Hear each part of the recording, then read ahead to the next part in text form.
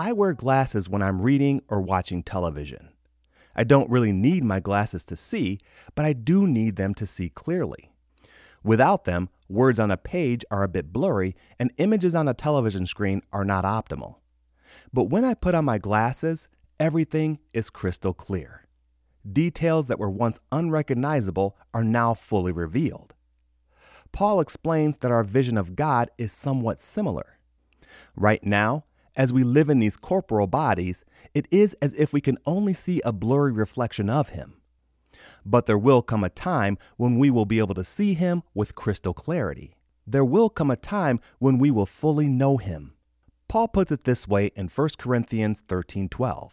It says, "Now we see but a poor reflection as in a mirror. Then we shall see face to face. Now I know in part, then I shall know fully, even as I am fully known." Now we see but a poor reflection as in a mirror. In Bible times, the mirror wasn't what it is today. Today, when we look in a mirror, we can see an accurate reflection of ourselves. But back then, mirrors were made of polished metal. The reflection wasn't very clear. None of us have seen Jesus in the flesh.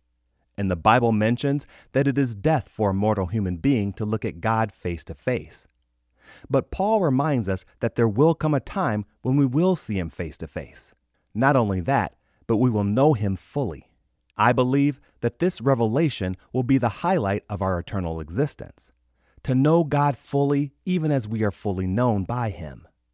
I don't know about you, but my mind is not able to truly understand the magnitude of that truth. But I look forward to it with eager expectation, and I hope you do too.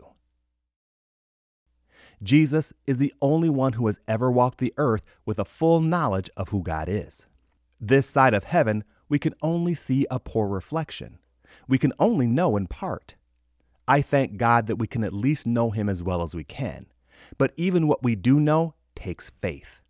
Jesus said, "Blessed are those who have not seen and yet have believed." Most of us only know in our hearts.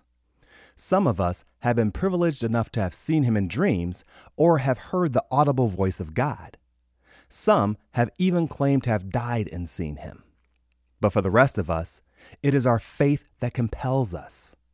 But take heart, there will come a time when you will see God face to face, when you will fully know Him. If you are a believer today, I encourage you to take hold of that truth. I encourage you to wait in anticipation for the glorious revelation that is yet to come. Thank you for listening to the Lord of My Life podcast, and be sure to visit our website at ktfproductions.com.